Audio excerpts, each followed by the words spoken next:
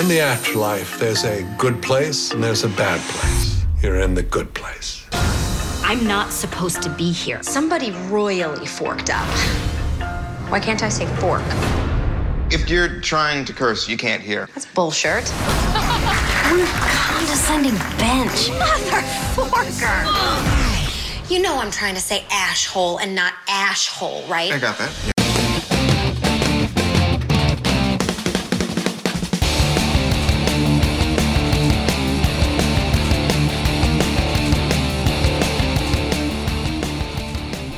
Hello, and welcome to another edition of the Substandard, sponsored by Quip Electric Toothbrush and ExpressVPN.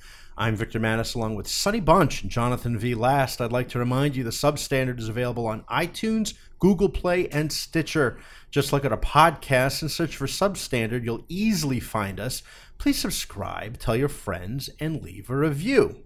Gentlemen, how are we? Sonny Bunch, welcome back. Welcome back. Hi, Congratulations. Hi, guys. It's 2 weeks. It was too far. Too long to be Look at the bags. Look at the bags under his eyes. So sleepy. I should put my glasses back on. I thought it was 2 months you were gone on paternity leave. No, just 2 weeks. Oh, just 2 weeks. How's everybody doing? Well, Vic, I know you have had more to edit these past few weeks. You've had to edit like 6 pieces a day instead of averaging somewhere between 6 and 11. I'm great. I'm just I'm sleeping solid 10 hours a day. Your lovely wife? And she's doing fantastic. She's sleeping 12 hours a day. Your bouncing baby boy is healthy. How many pounds? Healthy, hungry. This is what people want to know. We're not going to give them a name, but you can tell them how many pounds. Really? Do people want to know that? Everybody wants to know that. It's like the first question is always like, what's his name? How much did he weigh? Why do people care about that? I've never asked that. Because it's a tell about what your near-term life is going to look like. Because if you say, 5 3/4 pounds, that means no sleep for you. Small baby. But if you say, 8 3/4 pounds, they say, you might get 2 hours at a time. That's why people care. Is that why I always really? thought? Is it? Yeah. I always ask because I'm just trying to picture the baby coming out and the size of the baby. Anyway, how'd you get that thing out? Do tell us. Now you can tell us. 8 pounds 4 ounces. That's a nice healthy baby. That's a healthy baby. He at this point is sleeping. When he goes down to sleep, and he actually gets into the whole sleep thing, he'll go for a solid 3.5 4 hours. You know what? Which is not terrible. You know what you ought to try just once when your wife isn't around? Sleeping him on his stomach. Oh, yeah. Just once to see if he blows up. Because I've been led to believe by the Pediatric Association of America that if you put your infant to sleep on their stomachs, explodes. They will actually combust. No. Yeah, you can't do it. Remember, they used to tell the mothers, make sure they sleep on their stomach. You don't want them on their backs. And then later on, they got to sleep on the backs. Oh back is best. You can't have them on their back is on best. They switch back and forth. When Beth is out of town, I will put him in the bassinet with also a pillow. He can sleep on his stomach on top of a pillow with a bunch of blankets, with some stuffed animals, razor blades, and shurikens. Whatever you do, remove the bumper. You got to remove the bumper. Right, the bumper. My understanding is that all these things are good. Question. Yeah. Has your daughter attempted to smother him yet? Only with love. Oh, for now. JVL, how are you? I am okay. I have a question for you. Oh, for me? For you. Okay, shoot. Do you like Fanta? Oh, right. You texted me this earlier, and my answer is a qualified yes. I like European Fanta. That is so interesting. Because... Do you know where Fanta comes from? Because I was listening to the Weekly Substandard Expanded Universe podcast, and I learned something from our friend Thomas from Denmark. Dr. Lassie. Herr Dr. Lassie. Yeah, I don't know if you say hair up there, but go ahead. And that is the roots of Fanta. Oh. Do you know where Fanta comes from? I thought it was Spain. No. Italy? No, it's German. Oh, yeah, no. I knew Would this. you like to know the origins of it? Here, do. Sonny, let me tell you where Fanta comes from. You see, at the beginning of hostilities between the United States and the Germans in the early 1940s, the German Coca-Cola bottling plants were cut off from their supplies from the motherland. And so they had to create their own special Nazi soda. And the Nazi soda they created was Fanta. Wow. And Vic, Makes a lot of by sense, total frankly. coincidence, just loves it. Loves the Nazi soda. Not the American Fanta, the European Fanta. No, you were But very specific about this on the text. I was. You I were said like European Fanta. European Fanta is so much better. The American one is too sweet. Yeah, the American, the European one I said was superior. Oh my gosh. Yes. Well, You're saying it's the Uber superior, soda? It's the Uber soda. And the Uber American Sodash? is the Unter soda. the Unter soda versus the Uber sodas. Yes, I think that's what it is. And but now that I know about it, I guess I won't be drinking Fanta, but I will stick to other companies that have nothing to do with the Nazi Braun, past, like your Braun Porsche, coffee maker. Bavarian Porsche, Motorworks. Porsche and Hugo Boss. and Hugo Your Boss, Hugo Boss and suits. Hugo Boss. You're not getting rid of any of your Hugo Boss suits. Love those The collars. the trench that you come into the office and you're clicking your heels the whole way. My It's great. Krupp's coffee maker.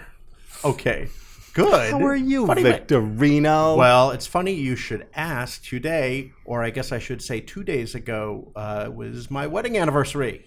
If you can believe it. I forgot Today is it the this day. year. Yesterday- I'm so 2 sorry. days. That's okay. Happy anniversary. Thank you very much. 14 How did she years put up with you? ago? I don't know. Drugs.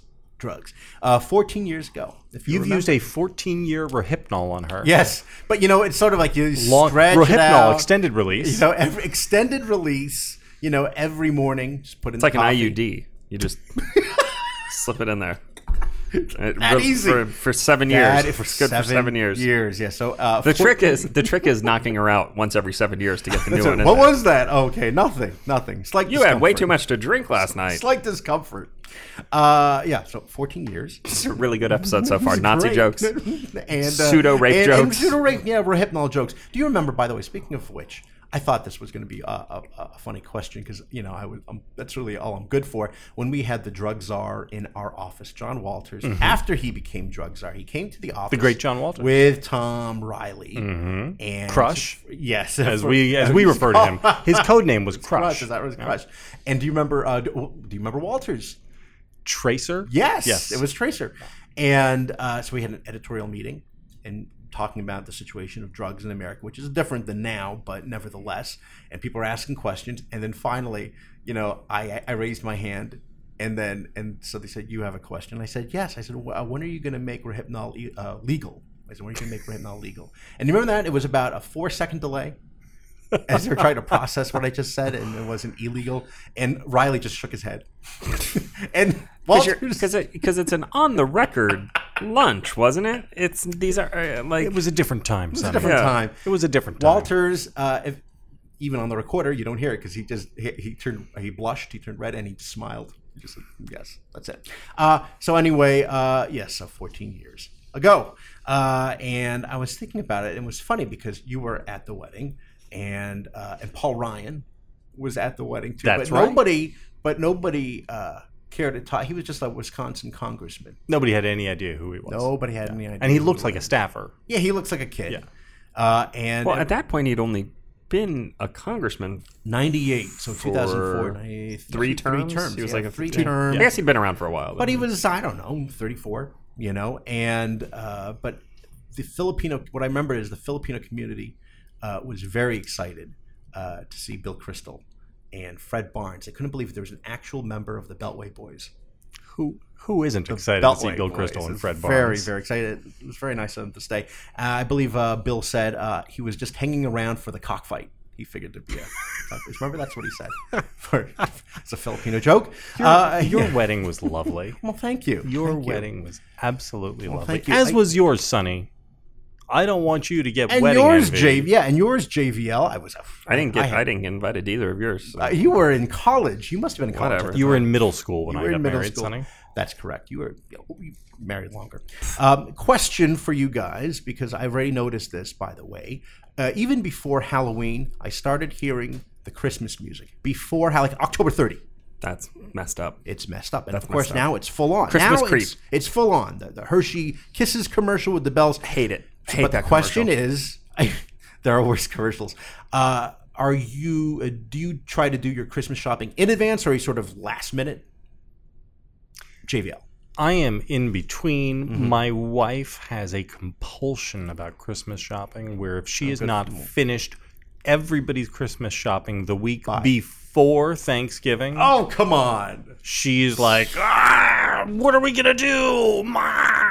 And I don't... That's insane. She misses out on all the Black Friday specials. The Black Friday specials are a scam. Nobody actually gets the Black Friday specials. I'll tell you, the only things I ever get on the Black Friday specials are things for myself. Mm-hmm. If I see like a flat copy screen of TVs, like if I see Dunkirk on sale for like $5, I'm 100% going to get it. 75-inch plasma television for $2, and then there's an asterisk next to it. We have 4 of these. Limited quantities apply. Well, no. Okay. I'm not talking about I'm not saying I'm not surprised that your wife isn't like lining up at Best Buy at 2 a.m, to get like the doorbuster deals.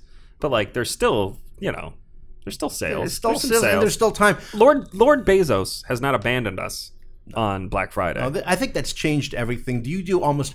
I'm going to bet you, Jay. I'm probably both of you do 99.9% of your shopping online. Yup.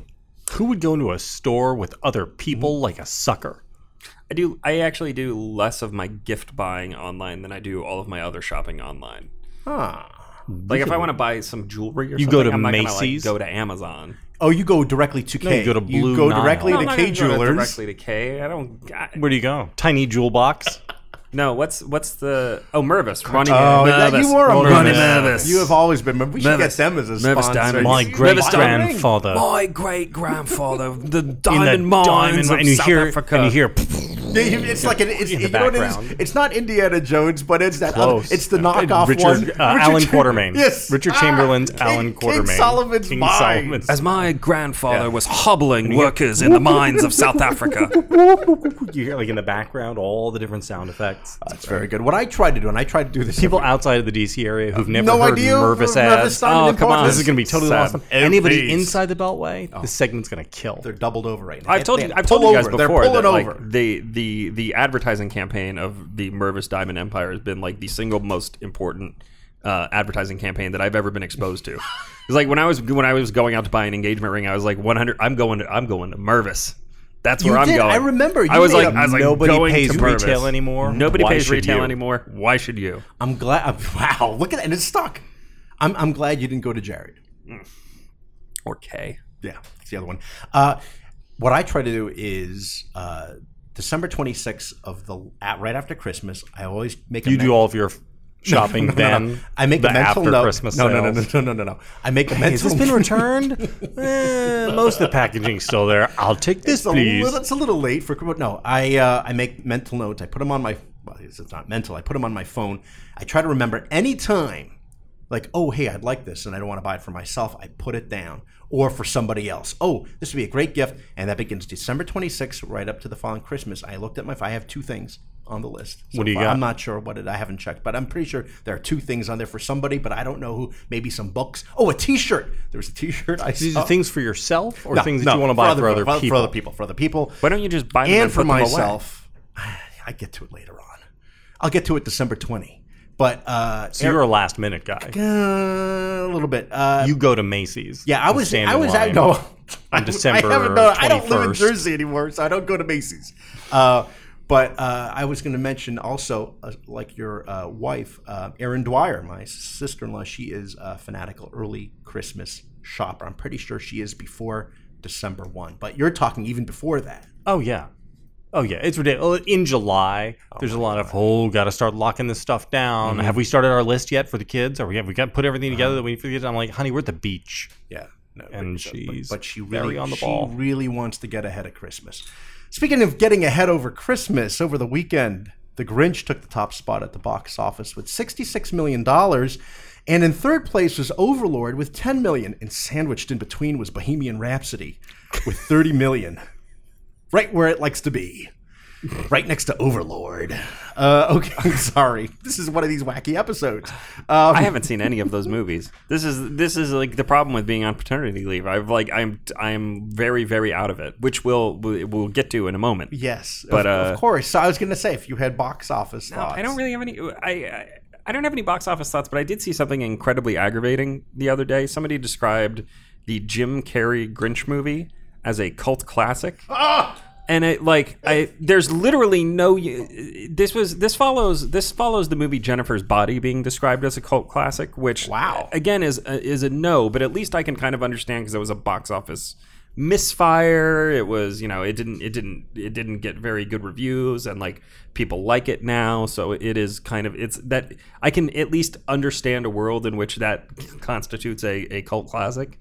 But the idea that the Jim Carrey Grinch movie, which grossed like almost $300 million domestically, I think, and has been on TV in constant rotation and like was, I think, relatively well received, is insane. It's insane. The term means nothing. We've done a whole episode on this, haven't we? Cult classics. How you can't really have cult classics anymore because we must have done. Anyway, I feel like we have somebody who actually pays attention to the things that we say will let us know. I'm sure, but like, I'm pretty sure we've done this before, but it drives me totally bonkers when people misuse this term.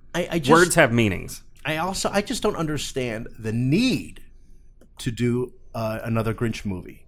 What is the argument? Because Jim Carrey was $66 million at the box office. Okay. That's the need. That's sad. JVL, thoughts? No thoughts. I loathe that Jim Carrey Grinch. Same. Like, I can't even tell you. I thought your complaint was not about like, hey, it was super popular. I mistook it as being nobody actually liked this movie. And I believe that is true. I don't know that there is anybody who likes that movie, even ironically. I don't even think anybody does the so bad it's good thing with it. It's just just bad. Yeah. Do you like it? No, I don't like it. Nobody likes that movie. No. I'll take the cartoon any day. Just give me the original. Boris Maximov, Geldof, and Nemetov, Nastronov. Wasn't it? And Boris Karloff. Karloff. Yes, of course. So it's one of those offbeat weeks where we didn't want to see the Grinch, and I don't think our listeners do anyway. And we talked about Bohemian Rhapsody last week. So instead, what happened was on Monday, we learned that the great legend Stan Lee had died at the ripe old age of 95. The maker of Spider-Man and Incredible Hulk and the Fantastic Four and so many others. And he meant obviously a lot to us and our listeners. First of all, yes, we talked about him a lot, but he was 95, so I think we get a pass on that. Well, you're the one who brings death, so I don't need a... Sonny over here doesn't need a pass. 2, you both wrote very lovely obituaries. I was going to add Sonny did a pre-bituary. He did a... Well, no, and then he also do an obituary. He did an editor's blog. I wrote that piece for the Weekly Standard a year ago that was like Stanley... Right, which was a pre-bituary. And then did you write something for the Beacon yesterday? Yeah, I wrote something for the Beacon yesterday. I didn't see it. And then yours was more. Yours was extensive. I saw Pod mention your piece. 900 words in 75 minutes. Wow. Bam! It was very intense. That's what professional writers do. Very intense. You like that? I was going to. That's about how. I wrote mine. It's 600 words in about 45 minutes. So. I would probably do 45 words in 600 minutes, I think. But what I would say is my obituary, if I could add to yours, would be like, Stan Lee is a legend. I love the cameos. Rest in peace, Stan Lee. That would be those. Okay. 6 hours to write that. That would be 6 hours. 6 hours later. So you have thoughts. I brought in a show and tell. Oh, okay, good. I tweeted about this last night. I brought in my favorite piece of Stan Lee memorabilia. Yeah. Oh, look at that. Which is... What number is that? Fantastic Four, number 49. 49 is the first full appearance of Galactus, the second appearance of the Silver Surfer, and the first Silver Surfer and Galactus cover. And it is signed by Stan Lee. I can't believe you brought it here. Check this out. And in a very, very respectable 6.5 grade. Question. Yes.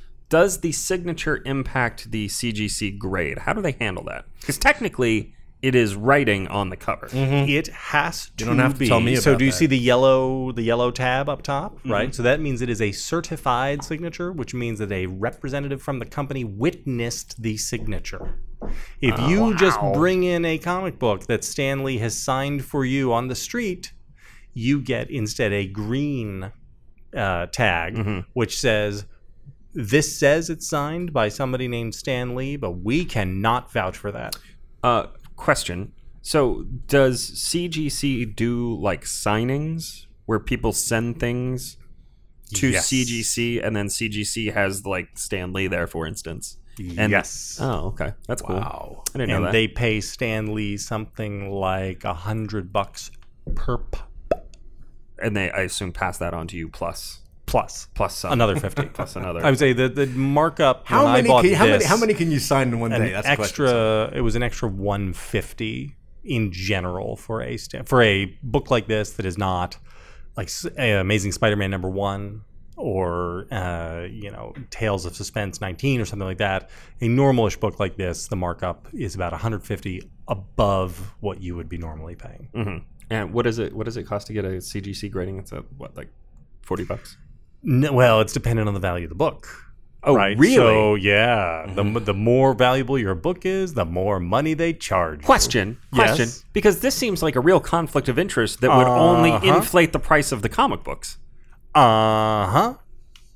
This is a scam. Is the CGC a questionable business? It's ridiculous. This is insane. A little bit. Wait. I actually find this to be shocking, and I mean, I'm slightly checked out of the comic book The things industry. are, I would say that the troughs are pretty wide.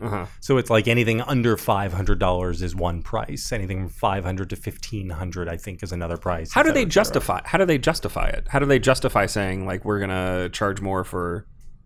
My guess is that and I have never asked them. Boy, this is scintillating stuff. I believe that it is probably that they take much more care in the handling of a $2,000 book than they do with a $20 book. But they don't know if it's going to be $20 or $2,000 until they actually you take totally, a look at it. No. Well, no. I mean, if this was a 1.0 Fantastic Four 49, that's like a $50 book. Sure, in the broadest possible context. However, if it is an Amazing Spider-Man #1, you understand roughly what the range is going to be. Just by visual inspection, you can know roughly what the grade is going to be. I mean, you can guesstimate these things. It's not rocket science. Okay. That's enough comic book talk. I find this very offensive. That was, one of Isn't this nice, though? It's nice. Isn't this and a pretty... You know what I love? I love the back Sonny, ad. you should take a picture of this and tweet it out when we do the episode. I love the back ad, by the way. What is the back ad again? Oh, yeah. Is that Charles Atlas? My No, who is it? secret Dynaflex method, Mike Marvel. Oh, Mike Marvel, of course. Boys, men, can you build a magnificent body? He-Man muscle body in just 10 minutes a day? Yes, I can. love Can you move your hand so I love those ads, and sometimes those ads would have the wimp on the beach Getting sand kicked out in his of face. him, yeah, by the big guy. And I wasn't sure what the message was. The message is that one day you'll be able to beat up that guy or become that guy. You should You'll be be the able to guy. kick sand. you want to be that guy. And there's always the girl, You want to be too. the guy kicking You want to be the sand. kicky. And Not the there's kicked. always the girl in the bikini Yes, next to the guy getting yes, sand. yes. So It's the embarrassing. psychosexual embarrassment. Like, Oh, my the gosh. hint of it is, Yeah. you're going to get to bang this chick if you come and do Charles Atlas. No, I love Because those you won't be ads. getting sand in your face. I love that ad, and I also love the Sea Monkeys ad. All right, we should talk about Stan Lee. Yeah, please. Okay, Stanley. You know what? Oh. Actually, Stan Lee is just overrated. Oh, here we go. Oh no. It hasn't happened. Are you as shocked as I Oh, am? I saw a bunch of happened. people. I saw a bunch of people. tweeted Did it? out. Oh yeah. I saw a bunch of people. No, who but were it's like, just random people on Twitter who said it? Or He's a was it racist. like, did Slate do their no. actually... I mean, there were definitely some obits that were like, Stan Lee's place in the comic book history is very complicated because actually it was Jack Kirby and Steve Ditko who deserve all the credit, and Stan Lee was an attention hog, and Steve Ditko was writing Ayn Rand comics by the end of his career, and he's the one we should all be in love with. And I have a lot of sympathy for that line of argument because the Marvel way, the Marvel method was like a weird factory line process where Stan Lee was kind of throwing out ideas and basic plots, and Jack Kirby or Steve Ditko were the ones who were doing all the actual work, the drawing, and even a lot of the actual like dialoguing and the script writing. So I have some sympathy for that, but at the same time, Stan Lee's impact cannot be denied because he is the one who created this whole process. And the fact that he was able to kind of capitalize on it the most successfully, I don't think should be held against him. I would say, and I'm not entirely sure I want to advance this argument, but I'm going to try it out anyway, that there are some people who are simply too big to judge. Their impact on their arena and their sphere is so enormous that you simply can't imagine it without them. And so you wind up at a place where you just actually can't say, oh, well, but he should have done this better, or this part of him was not as good. Like, it's beyond judgment. And I think Lee is probably like that. You could sort of grant all of the, yes, Kirby should have gotten more credit. Yes, Stan was too much of an attention hog.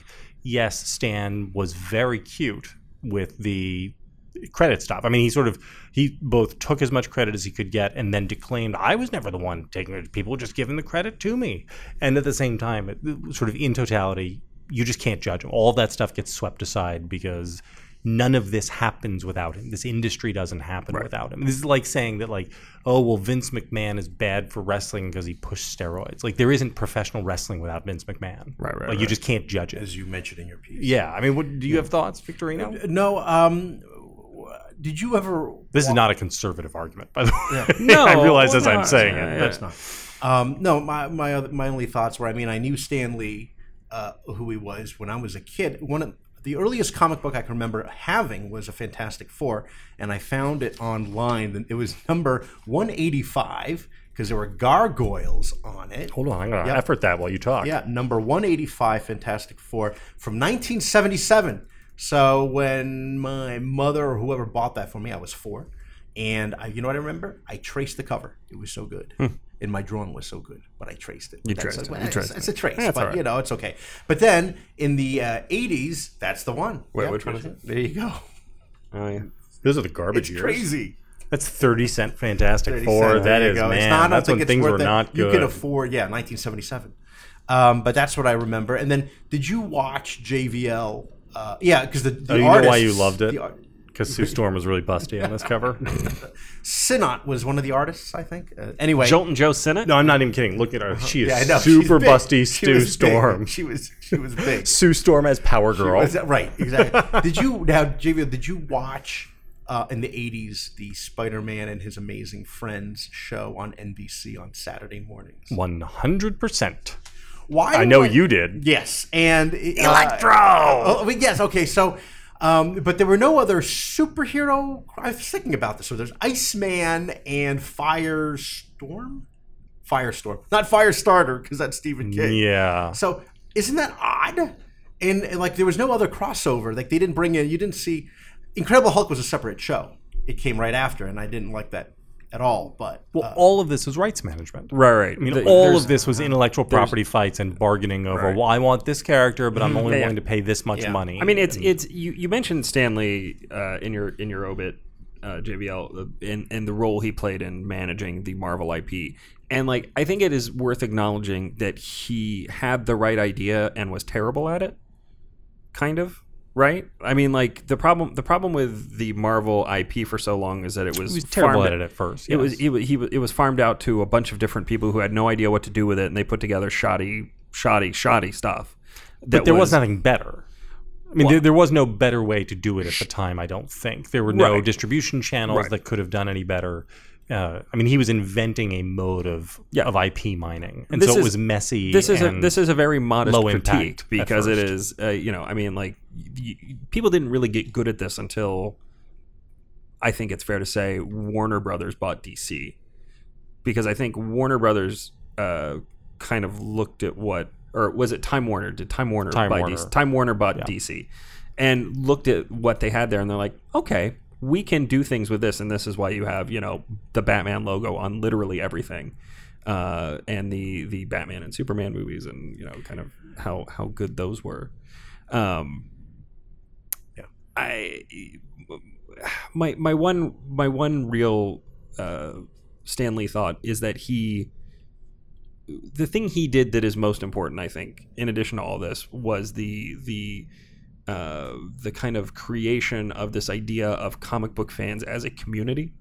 The Bullpen Bulletin, I think, is his actual real lasting legacy in the world of superheroes and comic books. I mean, granted, I think even more important than any individual character was this idea that you were giving people a glimpse into the world of the comic books and saying, like, here are the guys who make it. You know, we're all friends and we're having a good time and it's fun and it's cool to like comics. You know, you can have a community, you can have friends, we can be the real winners and the heroes here. And it took a while, but I don't think that you can look at the universe in which we live now and not say, yeah, that was right. This can be a thing that brings people together. And did you guys read the Brian Michael Bendis comic obituary? No. In the New York Times? It was great. I saw the like 2 panels that you tweeted. So he did his obituary. But he did it as a comic. Yeah, and it was like the 3 times he met Stan Lee. And he said that the last time he met him, he asked Stan Lee what he thought of the Marvel movies. And Lee said, I haven't seen them in years because I just can't see anything. He said, I'm sitting here across the table from you at lunch. Stan Lee asked Bendis to go to lunch, and he asked to meet him at the Cheesecake Factory. How great is that? Where did Stan Lee want to go to lunch? I want to go to the Cheesecake Factory. Case closed. And he said, sitting across from me, you look like a pink blob with blue. Just couldn't see. I would say that the last years are not, by all reports, what you would have hoped for a guy like Stan Lee. There was a lot of fighting over money and family drama and business partner drama, elder abuse allegations. Yeah. Well, Stanley he deserved better. He did. I mean, he did spend the last 20 years of his life getting into bed with various hucksters, like internet companies trying to do digital comics and Pamela Anderson and yes. But on the other hand, 20 years ago, he was 75. No, I know. This is what think about, oh my God, 20 years ago, he was old as dirt. And now you're like, no, he lived it for another 20 years. I was thinking about this when he did his cameo in Mallrats. Like, I was thinking, how old was Stan Lee? Like, he was in his 70s. Yeah. You know what I mean? He must have been 71 or 72. Because that was 94. Yeah. So. Yeah. And he looked very spry. That's the funny thing. He was still out and about. I guess... Did you guys feel like the pain of like an actual sort of emotional pain at him dying? No, it made me feel super old, like to live in a world where Stan Lee is dead. Gone. I just thought just one of the things is has been a fixture in my life dating to my earliest memories of the world around me. Well, because my first comic book memories are like age 5. Yeah. But I kind of felt like, because I knew he was 95, so I'm sort of aware that at any moment this is going to happen. And obviously a lot of people have those obits ready to go at any moment. They have to update that. But I did tell my kids, because my kids knew Stan Lee, from watching them. Well, they knew he was the creator of these comics. And, of course, they'd seen Marvel movies, and they can recognize him because of the old man. I said he's in every one of those Marvel movies. Basically. Almost everyone. Yeah. I was definitely, I was sad. I was sad in the way that I'm rarely sad when a celebrity did it get dusty in there?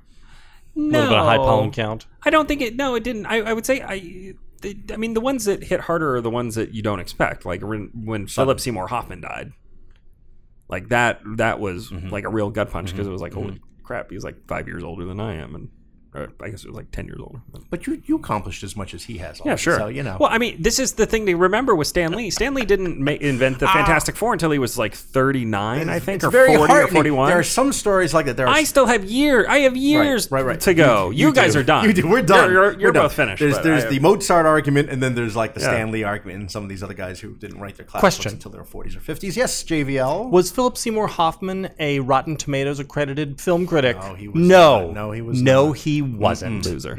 So there. Take that. You are fine, Sonny. Don't you change. Thank you. I'm gonna go do some heroin. Anyway, but all this talk about Marvel, just I have to go back and sort of to my old comic books. I'm curious if there's anything. My sister had a lot of comic books up in Jersey, and they're still in boxes in my parents' house. I'll have to go through them and brush up on my Marvel. Speaking of brushing up. One of the most important Transitioning to yourself is very hard. It's very hard. One of the most important things we do for our health every day is brushing our teeth, yet most of us don't do it properly. Quip is a better electric toothbrush created by dentists and designers. Quip was designed to make brushing your teeth more simple, affordable, and even enjoyable. Quip features sensitive sonic vibrations, gentle on your sensitive gums. Why? Because many people brush too hard, and some electric toothbrushes are too abrasive. Quip's built-in 2-minute timer pulses every 30 seconds to remind you when to switch sides, helping guide a full and even clean. Up to 90% of us don't brush for a full 2 minutes or don't clean evenly. A multi-use cover mounts to your mirror and unmounts to slide over your bristles for on-the-go brushing. It declutters your sink or cabinet and makes traveling with an electric toothbrush easier. Quip doesn't require a clunky charger and runs for 3 months on one charge. Brush heads are automatically delivered on a dentist-recommended schedule every 3 months for just $5. 3 out of 4 of us use bristles that are old, worn out, and ineffective. Quip is one of the first electric toothbrushes accepted by the American Dental Association and has thousands of verified 5-star reviews. I think of users like Paul Crookston in our office and Kishore Jayabalan out in Rome and so many of other listeners to the Substandard who use Quip and swear by it. I love Quip. They're backed by over 20,000 dental professionals. Quip starts at just $25, and if you go to getquip.com/substandard right now, you get your first refill pack for free with a Quip electric toothbrush. That's your first refill pack free at getquip.com/substandard. JVL, you were talking about the last years of Stan Lee. He was not in a good place. Oh! Speaking of which... See, you don't have to do it yourself. It's like Nick Van Exel, I just toss it up there. Good. I'm glad you knew where I was going. But we wanted to talk about a show called The Good Place. If you haven't guessed by now, we're talking about The Good Place, where Stanley is. JVL, this is very rare for us to talk about a TV network sitcom. Something on NBC. Very rare for us to talk about TV at all. And this is literally, this is Sonny speaking, not JVL, by the way. Thank you. Yes, Sonny. And I just jumped in there. I don't want people to get confused. I know that this is a problem. Get confused with our listeners. I don't understand why they say that we sound the same, but whatever. Anyway, the Good Place is a network TV sitcom, and I literally do not think that I have watched a network TV sitcom since The Office went off the air. Yes, I know what you mean. Is that post-date Arrested Development? Mm-hmm. Yes. Parks and Rec? Are you a Parks and Rec guy? Community guy? Parks and Rec, I guess I did watch. But I don't know. They're all Michael Schur. And they're all Michael Schur, which is very funny. I did not watch Arrested. Oh, I did watch Arrested Development, but that was done after, by like 2005, right? Right. I mean, right. Well, so this is something that's new for us. And next week, I believe we're going to discuss The Big Bang Theory. Yes, next week we're going to talk about. Next week we're going to talk about Friends. There's this great show on NBC Thursday nights called Friends. I feel like there's a sexual tension between Rachel and Ross. I don't know what's going to happen there. What's good? So, JVL, you were the first person to start watching The Good Place. The question is, how ironic is that? Yes. Why? Yes, I know. And was it because, I like Kristen Bell, I'm going to watch this, or what? What made you? Because it takes a lot of energy to say, I'm going to watch this show on network TV. Yeah. Our buddy, Kristen Soltis Anderson, flagged me down at the offices of the Weekly Standard. She was sitting in our cafeteria for some reason, and I walked by and I was like, "Kristen, KSA, what's up?" And we were talking, and she literally said, like that. Like that. That's actually we had a tape of it. Well, it's it's a Florida Gator thing. That's how she recognizes. And, okay. Anyway, and she said, "You have to watch The Good Place." And I said, "What?" And she said, she gave me the elevator pitch. It's KSA. KSA. So KSA gave me the elevator pitch. And the elevator pitch for it, which is girl wakes up in a nice office, Ted Danson is there, and he says to her, "Don't worry, everything's fine. You're dead, but you're in the good place." And then later in the pilot, you discover as an audience member that actually she's not belonging in the good place. She's there from a clerical error, and the rest of the series is her trying to keep hidden and not get kicked out and sent to hell. So first of all, the premise is great. That was not enough to make me watch the show. I said, "That sounds great, but I can't do that." And she said, "It's a sitcom. They're 22 minutes each." I said, "Okay, a little closer, but I can't commit to. I don't watch television. We do not do television of any sort." And she said, "Only 13 episodes a season." I said, "Oh, okay. Well, now we're getting pretty close. I don't know that I'm ready to close the deal." And then she said, "Kristen Bell is the star." And I was like, "Okay, sold." And I went home and we watched, I think, the first 9 episodes that night. Mm-hmm. and then you started. But that's what it Sunny. took. I mean, it took all of that to get me to watch this show. I wouldn't have, and I knew, I understood. Everyone loves it. Everyone was talking about it, and I still didn't make the effort to until. Well, the reason I started watching is because I just had a kid, so I have a lot of sitting around time with my wife, where we, our daughter is at daycare. Beth and I are sitting around. We've got a new child, and we need something to do for like 2-3 hours at a whack. And as JVL so succinctly put it, I mean, it is a 22-minute show on Netflix without the advertisements that is only 13 episodes per season. So you can get through a whole season in about 6 hours, less than that. I mean, it's like it is just the perfect. Try the math again. 7 hours. Is it 7 hours? 4 hours. No. 22 times 13 is. So there are 3 episodes in an hour, roughly. 13, but a little more than that. Okay, it's like anyway, 5 hours. 5 hours, ish. Please. But you gotta pause and stuff. I don't know. I've totally lost. A full season is like watching a very long movie. Yeah, that's livable. A very long movie. But we got through all. We are up to date on the series as of this moment, and it took us like 10 days, which was fantastic. Great, and it's very funny. I mean, it is very. I have some thoughts on the show as a the way it's structured and stuff. But that too. If we want to. How did you come to it? Well, because the two of you were watching it, and Sonny was really because you'll watch anything. That's not true. And Sonny was urging me, saying that I knew you were watching it, and he says it's really good. I should watch. And so, well, I mean, we could do this as an episode because we had nothing else to talk about, and we actually don't have anything to talk about even in this episode. So I said, okay, I'll watch it, and I told Kate about it, and it was better than some of the other. We gave the Romanoffs a try. One episode is dreadful. One episode's an hour and a half. I just couldn't. I can't. It's like it's the opposite of The Good Place. It's like 6. It's a 6 episode series. I guess. I don't know. I only saw one episode. It's either 6 or 8 episodes, but each one is the length of a feature film, and it's like, why? Why are we doing this? And we saw the first season of Glow, but just didn't have the energy for the second season. Glow is good, but Glow has the problem that a lot of these Netflix shows have, which is that they want to do like a 30-minute sitcom. And I'm sorry, that's just it is like the sitcom works very well at 22 minutes. That's the number. It works very, very like network, there's a reason they do it at 22 minutes. Network TV has really kind of drilled the sitcom down to its core and gotten out what makes it good. And you can get away with it sometimes, like some of the HBO sitcoms are 30 minutes, but they have to be really, really good, like Veep or Silicon Valley. Because even most Curb Your Enthusiasm. Curb Your Enthusiasm is 30 minutes, and half of those episodes are 10 minutes too long. Yeah. So anyway, the Good Place is just very, very well. So here's what I like about it. I like that it has taken the Lost formula and perfected it by moving it from a drama to a sitcom. I mean, if you watch each episode, it's basically structured like an episode of Lost, where you have your heroes who are doing whatever weird things in this wacky place, punctuated by flashbacks to their life in the before time and the long, long ago, and the lessons that they're learning.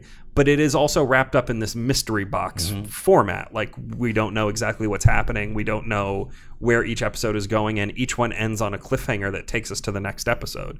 And the reason this works, do that well. The reason this works for The Good Place in a way that it doesn't quite work for Lost and it doesn't quite work for Fringe and some of these other shows is because it is a sitcom. It is less serious. It is inherently designed to be taken less seriously than a drama. We don't actually worry too much about the human drama of what is happening to these people, and we don't expect it to be realistic. I mean, like when the polar bears show up on the tropical island of Lost, you're supposed to be like, "Whoa, what is this crazy world?" But they're in an actual magical place, so crazy things can happen, and it doesn't really matter. Anyway, so this is my big thought on The Good Place, and the reason why I think it works in a way that a lot of other things of this variety don't is because it has taken the mystery puzzle box idea and perfected it by just throwing it into a sitcom, which I don't know why it took so long to figure that out. JVL. Interesting. Not having watched Lost, I really can't comment on that connection to it. mean, there are a whole bunch of things to talk about it. I went to read up on this, and you would think that Lost lends itself to really, really interesting essays. Lost. You think A Good Place lends itself to very interesting essays about The Good Place, and it does not. Mm-hmm. I was stunned by how bad most of the stuff. Like Emily Nussbaum at The New Yorker writes this thing about The Good Place, and she can't. She keeps herself away from Trump until the second paragraph, and then the third paragraph gets to Hillary Clinton, and it just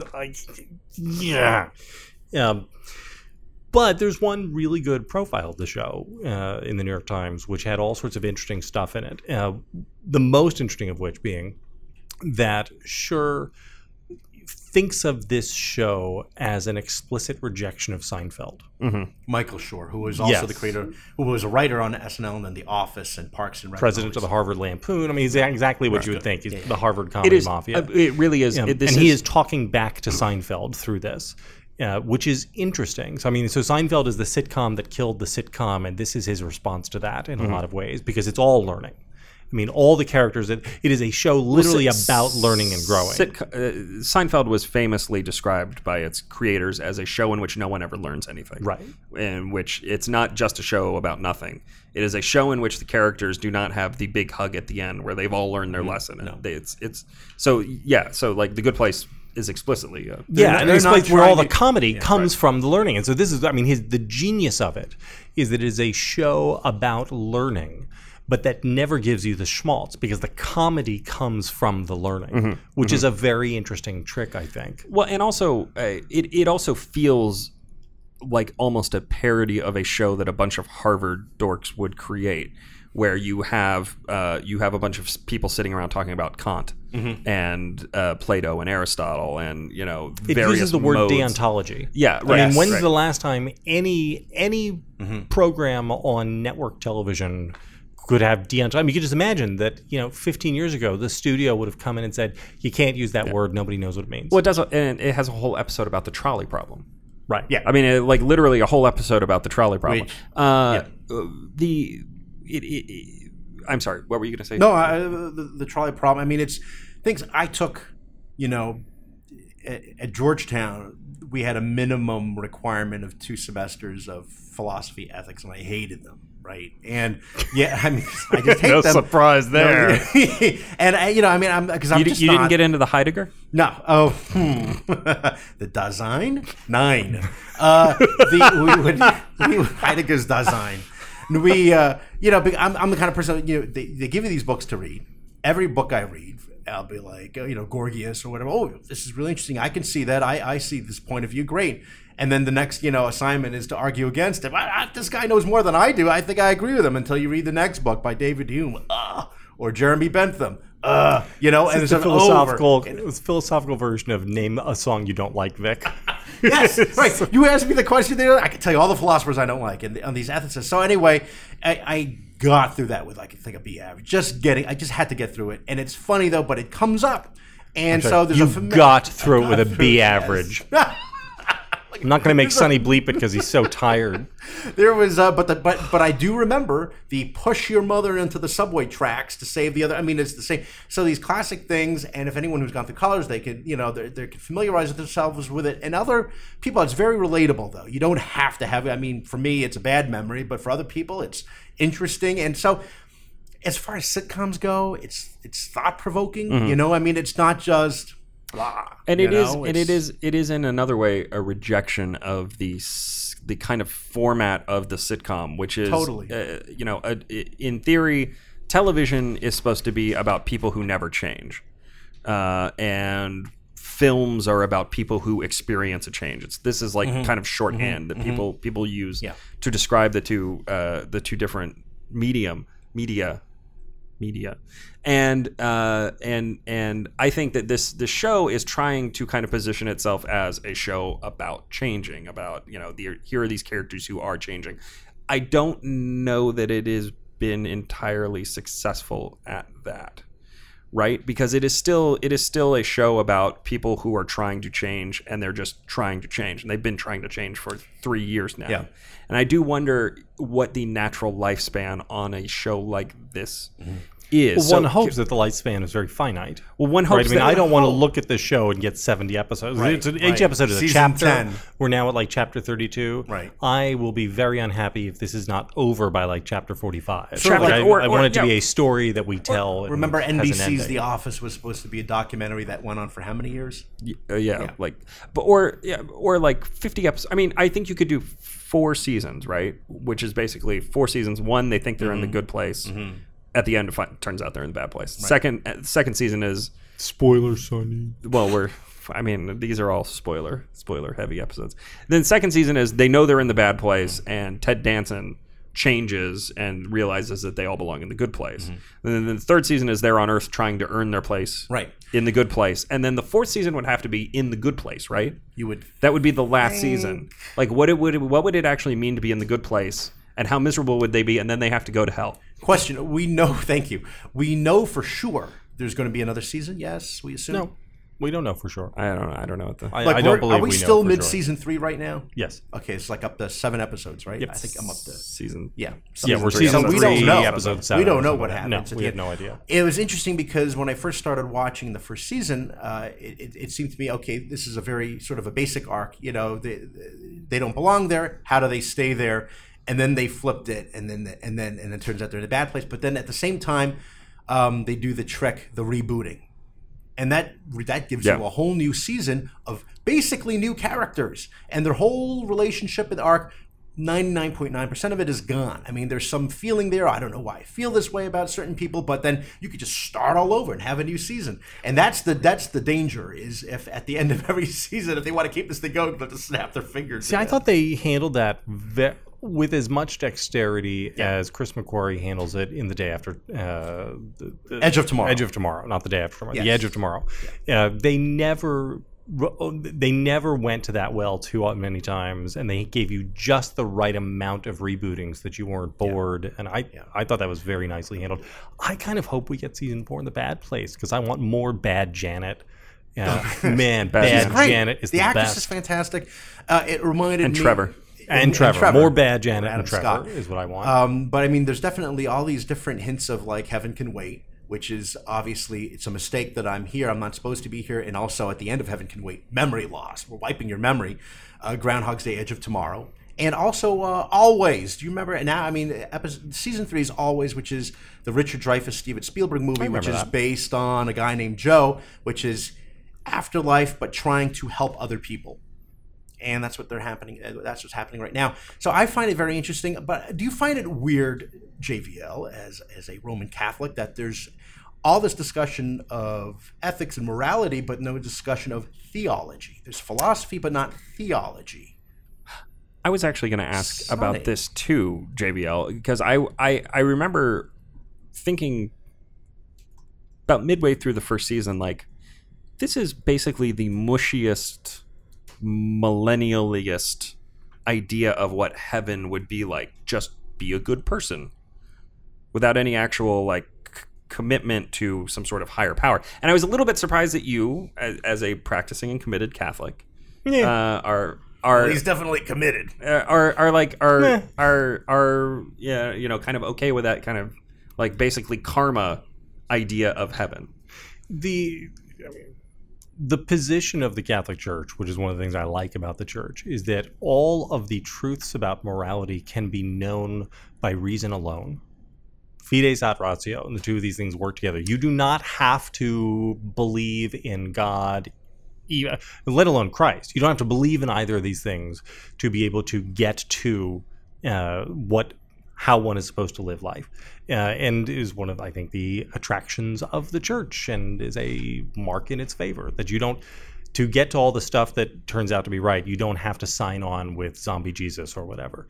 And I right? I mean, this is, yes. you view this as well. I know what you're saying. It doesn't bug me at all. I just think, I mean, and Chidi, who's one of the characters, it was one of the main characters. Anaganye.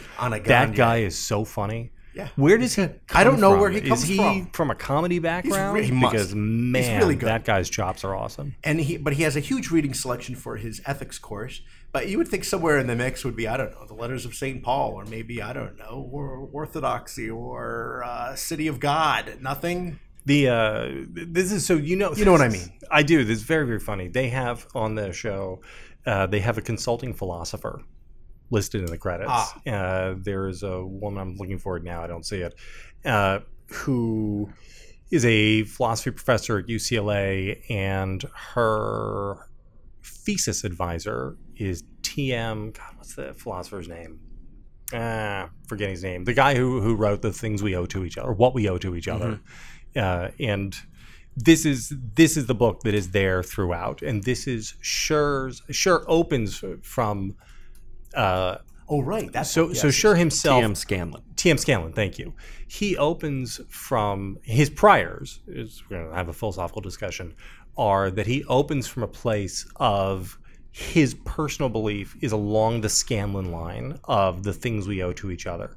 Now, the big thing, it's a big book, but the big thing about it, the big first central idea is that there's an assumption that there are things that we owe to each other. The question isn't like, do we owe anything to each other? It's what do we owe to each other? And all of that is what he is trying to untangle. His story, Scher's story for how he got the idea for his. Do you guys know about this? No, I don't. So his wife got into a fender bender, and the guy who either bumped her or got bumped by her wanted $836 for bumper damage, and Scher thought that this was stupid and unnecessary, and so he sent this guy a note and said, if you drop your claim, I'll give $836 to hurricane relief and for Hurricane Katrina. And this, his Facebook post about this, I think it was Facebook, blew up and raised a lot of money, and he felt like really good about it until like 2 months later when he realized, I was just grandstanding. Like this thing which I did, which wound up actually raising $30,000 for Hurricane Katrina relief, and which made him look and feel like a puffed up moral good guy. It made him the Tahani. He's the Tahani. The actual roots of it were him trying to like belittle this other guy and feel morally superior. And what he started thinking about was, so wait a minute. So what's the right answer here? Is what I did actually good or not good? Right. And that began the whole unraveling process of thinking through and leading us to the good place. Trying to do good, or trying now to help others do good, and that's their only recourse at the moment. What I really love, can I just say what I really, really love about The Good Place is Jason Mendoza, played by Manny Jacinto. Not enough Filipino actors, and this is a great one he really represents. And he's also not playing a nerd; he's playing sort of this idiot. But he's playing Florida Man. He is playing Florida Man. He's also amazing. He reminds me of Chrissy from Three's Company. Where I mean, everything is with every now and then there's the occasional glimmer of. There's a very funny scene, I think, in season 2 where they go through all the reboots, and one of them is where Jason figures out this is the bad place, and I think Ted Danson goes, Michael is just like you. But it's very great. It's very funny to see him. Yes, Florida Man. People say in Jacksonville that there are a lot of people who are like that, but I like it. I mean, I know people. That's a very specific Filipino stereotype, and I know a guy who I grew up with. I'm not going to say his name, but it's whose name is Eve Susteris. No, definitely not. definitely not Steve Susteris. But he knows. We both know who this guy is and his brothers, and they are straight out of that. I mean, it's like Pillboy and Jason Mendoza, and so it's and what's his name? Junkyard. What's his father's name? Dougie Dave or something. Right. David. I can't remember. Yeah. Really awful. And and so I see that, and that Donkey Doug, Donkey Doug, and it's spot on.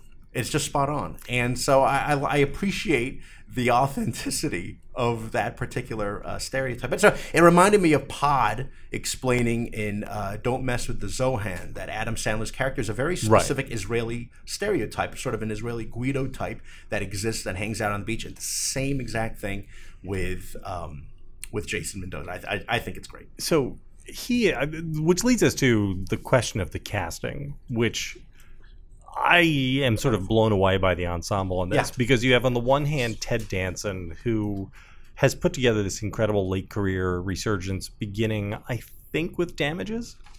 Was Damages the beginning of this? Beginning, I would say Curb Your Enthusiasm. That he, like, starts- post-dates Curb Your Enthusiasm, I believe. I could be wrong. And he was in that CBS show. He had a show. Becker. Thank you. Thank you. I would not count that as the resurgence. Yeah, But he's sort of working all through but his he's time. Becker, really greater sign, good in cheers. this. Whoa. Yeah. Your worst opinion. Kristen Bell, who is just, the best. She is the natural in all this stuff.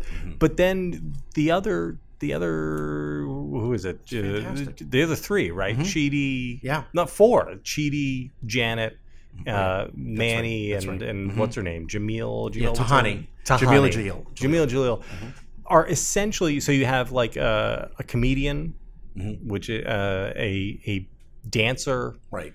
and I don't know what the other. I mean, and a DJ. I think Jamil is like literally a DJ or something. Mendoza's an actual dancer, and then he's really good. And they are so good. They are fantastic together, and all the little nuances in each of the reboots. Like, they have no idea of their past history from season one, which it's just a great ensemble. It's a very, very and good. I can't really even imagine the casting process which comes up with those people as a group. Yeah. Like, it's a weird thing. I will just say I will watch, and like you, I'll watch anything with Kristen Bell. I love Forgetting Sarah Marshall, still one of my favorite comedies of all time, and she's great in The Good Place. I still think she's the best in The Lifeguard. Have you seen it? You know what I'm talking about? You don't, JVL, you don't even have to see the whole movie. There's only about 7 good minutes, and you could probably see it somewhere on the internet. I wouldn't do it because I'm afraid of getting malware. If there's only a way. ExpressVPN! With all the recent news about online security breaches, it's hard not to worry about where my data goes. Making an online purchase or simply accessing your email could put your private information at risk. You're being tracked online by social media sites, marketing companies, and your mobile or internet provider. Not only can they record your browsing history, Vic, but they often sell it to other corporations who want to profit from your information. Vic's getting all this mail at home about, would you like to try out to be a lifeguard this summer? How do they know? That's why I decided to take back my privacy using ExpressVPN. ExpressVPN has easy-to-use apps that run seamlessly in the background of my computer, phone, and tablet. Turning on ExpressVPN protection only takes one click. ExpressVPN secures and anonymizes your internet browsing by encrypting your data and hiding your public IP address, as well as all the websites you visited. Protecting yourself with ExpressVPN costs less than $7 a month. ExpressVPN is rated the #1 VPN service by TechRadar and comes with a 30-day money-back guarantee. So if you ever use public Wi-Fi and want to keep hackers and spies from seeing your data, ExpressVPN is the solution.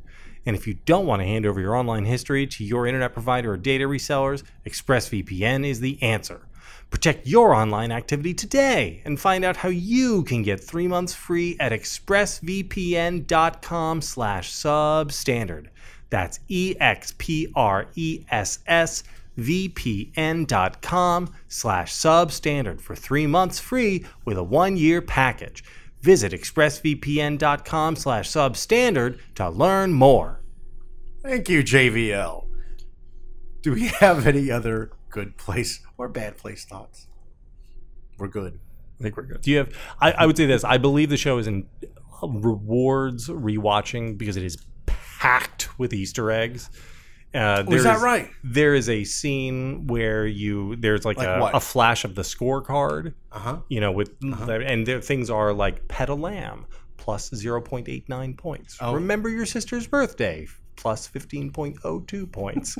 Poison a river minus 4,010.55 points. I mean, just an absurd level of it's Simpsonian. It's Simpsonian. Very funny when they when the names of the various stores in the Good Place. Oh yeah, those are fantastic. Those are great. Sensational. In the last episode I saw with Eleanor visiting her mother, and she goes for the PTA, the meeting where she's running for PTA president.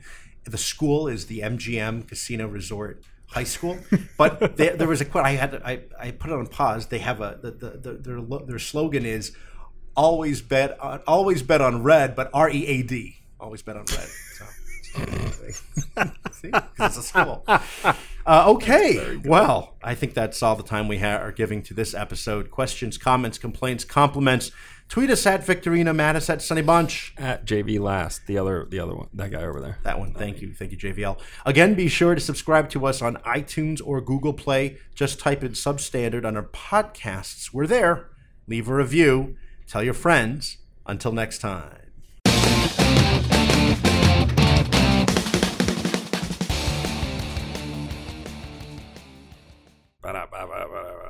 I did have one. I have one outtake. Good. You know, rare. The big news this week is that JVL's Oscar draft took a huge hit.